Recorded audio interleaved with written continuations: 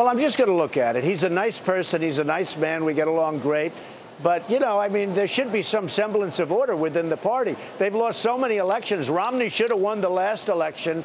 Some bad things happened there, okay? Some really bad things. And he obviously didn't finish very well in the last month. I don't know what happened to him, but he certainly didn't finish very strong. That wouldn't happen with me. Believe me, we will win. That's why I'm doing it. I backed John McCain.